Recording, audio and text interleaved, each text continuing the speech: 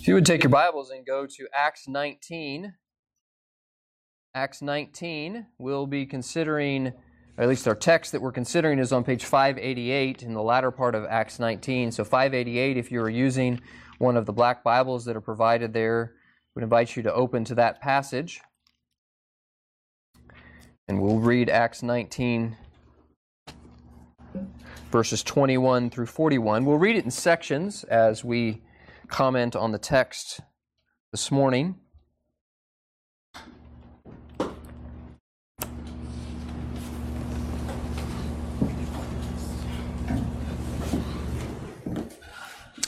Acts chapter 19 in your Bibles. Our text this morning is verses 21 through the end of the chapter. Let's pause for a moment and ask for God's help as we look at this passage of Scripture.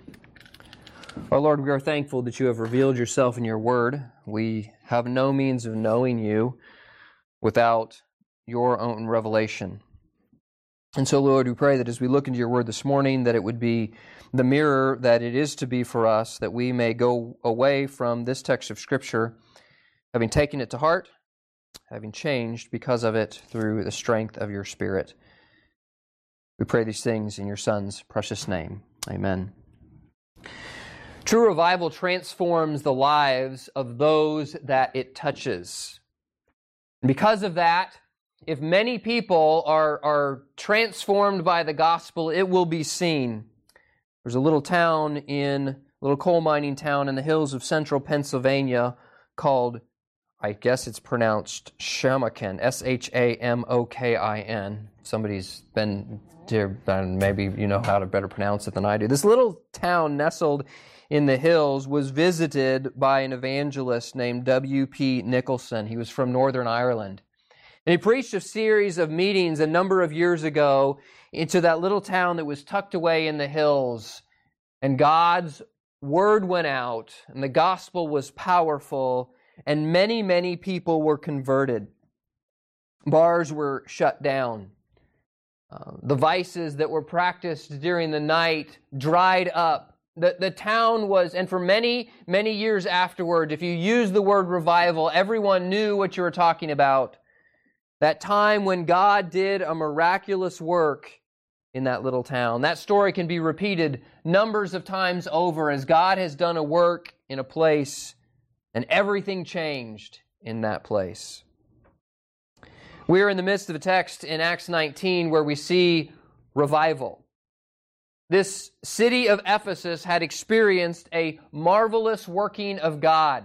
The word had gone out, the Spirit had made it effective, people came to faith in Christ, and lives were changed. We saw that in the preceding weeks here in Acts 19 as we considered Paul's ministry in Ephesus. And we learned that because of what God did there, not only was Ephesus touched, but really all of Asia Minor was impacted through the teaching that was going forth from Ephesus. Well, from our text this morning, we learn that there's a problem that comes with revival. There's a problem that crops up when people are repentant. What is that problem? Well, it's the problem of opposition. Not everyone will like the fact that God's word is going forward. Certainly the enemy will wage war against the proliferation of God's word and the conversion of souls. And so what we learn from our text this morning is that believers can expect God's providential care to provide peace in the face of persecution. Believers can expect God's providential care to provide peace in the face of persecution.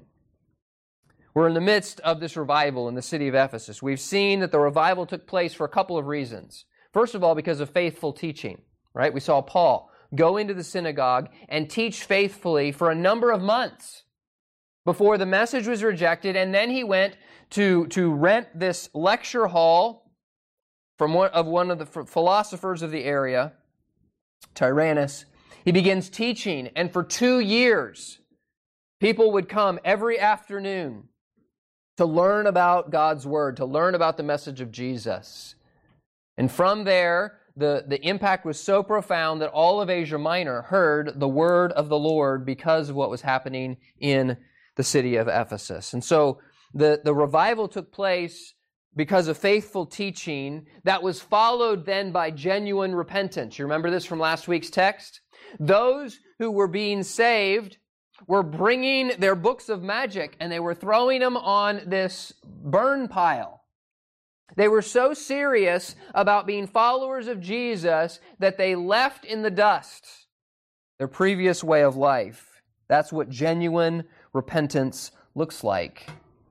When someone turns to Christ, the attitude that we must call people to is that I want Jesus and nothing else matters. I'll give up whatever I have to be a follower of Jesus. This is what the message of Jesus calls us to. And clearly, many in that city got the message loud and clear. And so as they turned to Christ, they also turned away from their witchcraft, from their idolatry, from their black magic, and they burned the accoutrements of their former way of life. So this faithful teaching then resulted in genuine repentance, so there was a revival in the city. But we said before that there becomes a problem that crops up when revival takes place. And we shouldn't be surprised by this. I mean, these are things that we should expect. So what should we expect? Well, we first of all should expect that persecution will arise in the wake of gospel effectiveness. You and I, believer, this morning should expect that when people are being saved, when people are growing in Christ, when their lives are being transformed, when they are being changed, that persecution will arise, that opposition will arise because the enemy hates that. Now, let me say specifically that there are two things throughout human history that have routinely been set up as gods that you better not mess with unless you want some serious trouble. All right? And we actually see both of these in this text. I mean, your religion can ask for a lot, but if you touch on these two things, if your God makes demands on these two things, society throughout human history will fight you. And here's what we see in Ephesus, that these two things are money and sex. These are the two things that you may not go against. Notice with me verse 24. A certain man named Demetrius, a silversmith, who made silver shrines of Diana, brought no small profit to the craftsmen. All right, you see what's happening here? This is a man that makes little images of Diana. He is in the business of producing goods that support the worship of Diana. Now, we talked about this cult last week, the cult of Diana. Artemis would be the Greek name. So here is this silversmith who is making little silver statues. And it says in verse 24, brought no small profit to the craftsmen. So it wasn't just him that was getting rich off of this. There were many. And so what does he do in verse 25? He called them together with the workers of similar occupation. So he sends out a little email. All right. There will be a meeting of the local 3026 Silversmiths Union at such and such a time. Maybe not quite that detail, but right, they all came together. So the Silversmiths Union is now gathering. And they're saying, we have a problem. And the problem is that this gospel message, I mean, that's fine if you want to preach about this Jesus and all, but don't mess with our bottom line. I mean, that's what he's saying, right? Verse 25, men, you know that we have our prosperity by this trade. We're getting rich off of this. We got a good thing going. And verse 26, moreover, you see and hear that not only at Ephesus, but throughout all Asia, this Paul has persuaded and turned away many people, saying that they are not gods which are made with hands. They didn't like Paul's theology because it messed with their bottom line. I mean, they're not interacting with him at a theological level. They're not saying, well, the evidence of the genuineness of the worship of Diana is. And they're like, this makes us mad because you're messing with our wealth here. Verse 27, And not only is this trade ours in danger of falling in disrepute, but also the temple of the great goddess Diana may be despised, her magnificence destroyed. I think that's interesting. How can you destroy the magnificence if a god is true? If a god is genuine? Yet he says her magnificence is threatened with all throughout Asia. And so verse 28, they heard this, they were full of wrath and cried out, saying, "Great is Diana of the Ephesians." May I just surprise you with the announcement that America is a materialistic society? I know that comes as a shock. But America, one of the wealthiest countries throughout civilization, worships at the altar of materialism. And your God can demand a lot of things, but nothing will be more offensive than your God demanding access to your wallet. People will say, all they preach about at church is giving. Actually, most churches don't really preach about giving that much. But that's the point, that when you touch it, it's very sensitive. When you have a God that puts demands on, well, I can put in my token couple of hours as I go for worship on Sunday morning, but don't you ask me to give what? What, a tenth of my income? Are you crazy? We get very touchy. We get very sensitive when a God starts putting demands on our money. And may I just say further, as we understand the concept of stewardship biblically, it's not that God just puts demands on the tenth. It's that God is to rule. He is to be the one who owns all things that we are given stewardship of. And no matter whether I'm spending it on a hamburger or whether I'm putting it in the offering plate, I better be thinking about wisely stewarding everything that God has given me, because He is the giver, and I am merely the caretaker of His wealth that He has blessed me with. Well, that's an even higher demand. And that is a message that is offensive. But may we as Christians remember that Jesus, the service of Jesus, the following of Jesus, our loyalty to Christ is not limited to isolated little islands of our life. Christ calls for lordship over all. And that includes the way we steward our finances. We ought to give serious thought to the way we spend our money. We ought to give serious thought to the way we make our money. Now, I don't know who this applies to, but there may come a day when you are offered an opportunity for a job that will produce tremendous wealth. Yet, can you do it in good conscience? Can you do it and be right before God? Well, it's legal. There are many things that are legal that Christians ought not be producing their income through. We sometimes have the notion, we have the mentality, well, I can do anything, right? That's what the world tells us. You can do anything you set your mind to. No, actually, as believers, because Christ is the Lord of my life, there are certain things that I can't do. Because Christ puts demands. And as the Lord of my life, I must not. Well, clearly, the gospel message had resonated. It had reached the hearts of many in the city. And so now they're getting rid of their idols. They're not buying new idols. And this is putting an impact on the local economy. Isn't it interesting that our world puts economic considerations so high on the priority list?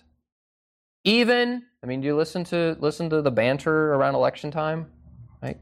Yeah, moral issues, no big deal. Economic issues, now we're on to something. For Christians, it should be the reverse.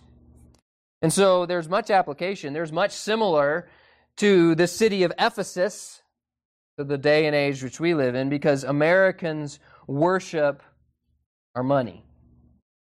But Americans also worship sex, don't they?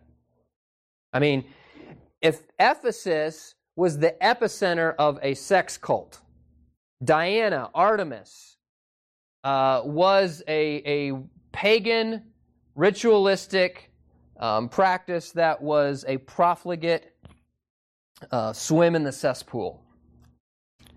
Demetrius, by the way, didn't have trouble gathering people from all over the region together, gathering a large crowd, because actually at this time of the year they were celebrating the festival of Artemis, which was a month-long celebration of debauchery. And in fact, people would come from all over Asia Minor to participate in this giant frat party.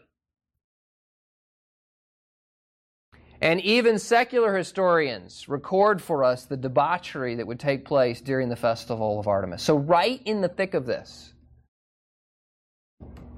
he's gathering together a crowd and saying, this is a problem. Well, the cult of Diana is still alive and well today. There is perhaps no cult more prevalent and increasing in strength in American society than the worship of the God of sexual liberty. And the highest blasphemy in America is what?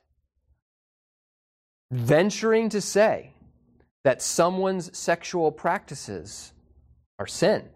And that is the highest blasphemy that you can utter in our society right now. The cult even has its own temples of child sacrifice called abortion clinics. It is really the cult of self-autonomy. You will not tell me what I can do and what I can't do. No God will tell me what I can do and what I can't do. So the cult of Diana is alive and well. Well, what happens when the gospel intersects with, when it bumps up against, when it goes head to head with the cult of money and sex? Well, that's what we see happening in this text. Might we think that that could happen in our society too? In July of 2013, I stood in this pulpit and I cited a Supreme Court decision that had happened the month before in June of 2013. The U.S. Supreme Court in 2013 handed down a decision that called the biblical view of human sexuality in marriage motivated by a desire to injure, Supreme Court's own words, demean, and humiliate. In 2013, Justice Scalia wrote the dissenting opinion to a watershed case. He called the majority opinion, quote, jaw-dropping, to a judge that those opposing same-sex marriage are, Latin, enemies of the human race. Justice Scalia noted in 2013 in his dissenting opinion, as far as this court is concerned, no one should be fooled. It's just a matter of listening and waiting for the other shoe to drop. A chilling prophecy from one of our own Supreme Court justices. Ladies and gentlemen, may I just tell you, the other shoe dropped. Last month, just weeks ago, in a 6-3 ruling, many of you, if you keep up with the news, you know what's happened, handed down a ruling that said that Title VII of the Civil Rights Act of 1964, which prohibits discrimination on the basis of sex, that it by extension protects gay and transgender individuals in issues related to their sexual orientation. In other words, it is now the law of the land that it is illegal to discriminate against someone for their sexual identity, just like it is illegal to discriminate against someone based on their race, religion, or several other categories that fit into the Civil Rights Act. All right? This will, unless barring some miraculous change of course in our country, this will inevitably lead to a clash between sexual liberty and religious liberty. I see no way of avoiding this collision course. This will be probably the legal club with which biblical Christians will be beaten. So you say, well, Pastor, are you worried? Actually, no. I'm kind of not. I mean, this has been the way Christians have lived for centuries. We're the odd ones, right? I mean, the last couple hundred years of American history is really the exception, not the rule. Our brothers and sisters in Christ for centuries have been living opposed to the way of the world. And so the Christian experience that I think that we are looking down the barrel of is probably a more normal Christian experience. And guess what? God has strengthened. God has continued to build His church. God has continued to make the gospel strong even in the face of opposition. And so we should expect persecution. This is not a surprise. Didn't Jesus tell us this? John 15, if the world hates you, you know it hated me before it hated you. If I were of the world would hate its own. Yet because the world would love its own, yet because you are not of the world, because I chose you out of the world, therefore the world hates you. Remember the word that I say to you, a servant is not greater than his master. If they persecuted me, they will also persecute you. Paul reminds Timothy in 2 Timothy as he encourages him to be a contender for the faith, yes, all who desire to live godly in Christ Jesus will suffer persecution. We should not be panic-stricken. We should be sober. We should be wide-eyed about what is happening. But we must not be people who run around like chickens with their heads cut off. The sky is falling. God's church has persevered through much worse. And it will continue to.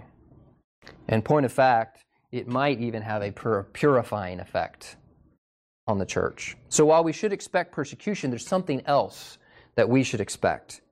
And that is we should expect peace in the face of persecution. Notice with me verse 29. The whole city was filled with confusion. The whole city was filled with confusion and rushed into the theater with one accord. So they grabbed some of Paul's compatriots. The last part of verse 29. Watch Paul. Doesn't Paul make you laugh sometimes? In verse 30, Paul what? Paul wanted to do what? Yeah, he wanted to get in the middle of this mess. I mean, Paul. Now, why did Paul want to go? I don't know. The text doesn't say, but, just knowing Paul like I do, he's like, dude, there's a crowd gathered. Let's go preach. Right? I mean, this is great. What an opportunity for the gospel. But more level heads prevailed, and the last part of verse 30, the disciples would not allow him to go. So his brothers and sisters in Christ said, Paul, can we just give you a little advice here? This might not be the time. We appreciate your passion for the gospel. All right? But let's be wise about this.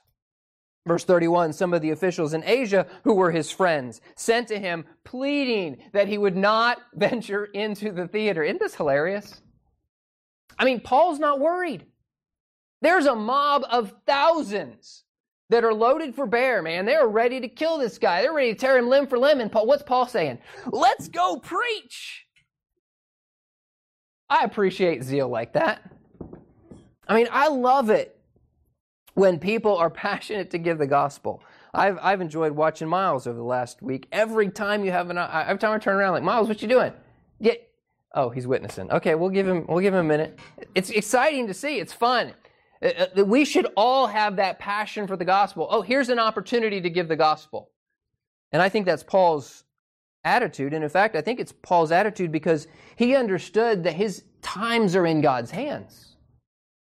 He's not worried. He's at peace.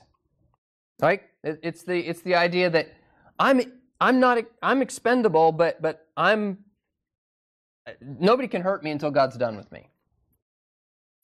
So there's also a balancing truth that's in this this passage as well that I find very interesting. I would say this: most times when Christians err on one side or the other, well, let me put out the balance here for you, right? So on the one hand, we have the reality that we should be wise. We should not do things that are foolish when there's not a potential for gain. We shouldn't run into a situation where we put ourselves in danger, blaming it on gospel witness when in reality there's not much to be gained. We shouldn't be foolish. On the other hand, we have the reality that being on the front lines of the gospel is dangerous. I mean, the truth is that if we are pushing the front lines, if we are venturing into new territory with the gospel, that's a dangerous place to be at the tip of the spear. Well, you see this interesting balance here where in the judgment of the brothers and sisters in Ephesus, this was a situation where caution should be exercised. So I would say this: we mustn't fear what will befall us when we give the gospel. Even we should be willing to venture into hostile territory with the gospel. We should be willing to put ourselves in peril for the advancement of the gospel and know that gospel advancement is dangerous activity. The spread of the gospel is a risky venture. By the same token, we do not need to take unnecessary risks if there is nothing to be gained for the gospel cause. So both prudence and boldness are important in global evangelism. Now, going back to what I started to say a moment ago and interrupted myself, I do think that if we as Christians err, it's generally on the side of caution. It's generally, if we err on one side or the other, it's generally self-preservation. And so most of us don't have the problem that Paul did. Most of us have the opposite problem. Paul's like, I'm going to run in there and get ripped limb from limb while I'm preaching the gospel. Let's go. I think probably most of us could use a healthy dose of that. But I think it is worth noting that there were times that Paul, was lowered down from the wall in a basket to escape the mobs that were forming. There were times that the brothers and sisters in Christ, who clearly were passionate about the gospel themselves, the brothers and sisters in Christ said, Paul, this might not be the time. Please don't go there. Right?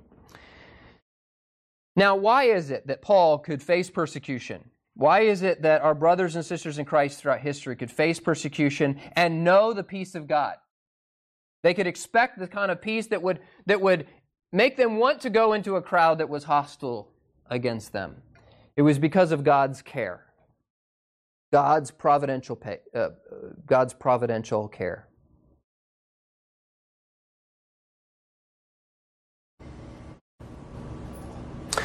Verse 35, the city clerk had quieted the crowd. He said, Men of Ephesus, what is here who does not know that the city of Ephesus is the temple guardian for the great goddess Diana, the image which fell down from Zeus? That was the history that they believed concerning Diana.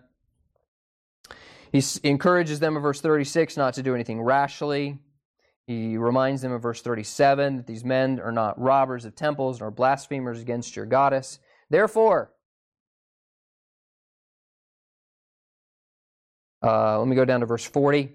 For we are in danger of being called into question for today's uproar. There be no reason for which we may give to account for this disorderly gathering. All right, so they're under Roman rule, and if there is an uproar, they're going to have to give an answer for it. And so this authority comes in and reminds them that this gathering is disorderly. And watch this in verse 41. And when he said these things, he dismissed the assembly. I mean, they'd been chanting for hours. Great is Diana of Ephesus. Their anger would not be assuaged. This was an angry crowd. And with a brief speech, the authority stands up and dismisses them. Now, I'm not talking about the peaceful riots, but just imagine for a moment. I'm talking about the peaceful protests. Just imagine for a moment some of the more violent rioting that we've seen in recent days. Statues are being pulled down, police cars are being burned, buildings are being assaulted, and somebody steps up and says, "All right, now listen. this gathering really isn't a good thing. We're going to have to give an account for this. And so you guys are dismissed. Go your way. Right? I mean, can you imagine that happening? That's what happens here in Acts 20. I mean, it's bordering on the miraculous that this hostile crowd, a city authority stands up. He says some things that make sense to them. He dismisses the crowd. I see God's hand in this. Now, no matter how it had come out, whether Paul had lived or died, remember, Paul was eventually martyred. Whether Paul lived or died, God is in control. What is it that gives us fuel to be at peace right in the midst of the storm? It is the reality that God is in control. God's care, His providential control is that which provides us peace, even in the midst of persecution. Romans 8:35 says it this way, "Who shall separate us from the love of Christ? Shall tribulation, or distress, or persecution, or famine, or nakedness, or peril, or sword? None of these can separate us from the love of Christ."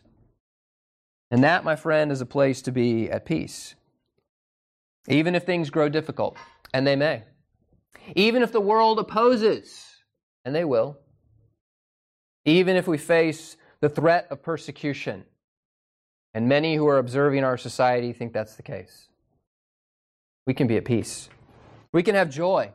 We can know that He is in complete control, and if we are following after Him, we can endure. Believers can expect God's providential care to provide peace in the face of persecution. Lord, we thank You for the encouragement that we gain from Your word as we learn that others who have gone before us have been faithful even in the face of opposition. Lord, may we be encouraged by this example of how You orchestrated events in the city of Ephesus for Your own glory and for our learning. I'm going to give you a moment to remain bowed before the Lord, to confess sin, and to apply the message of the Word to your own heart as we've heard it this morning.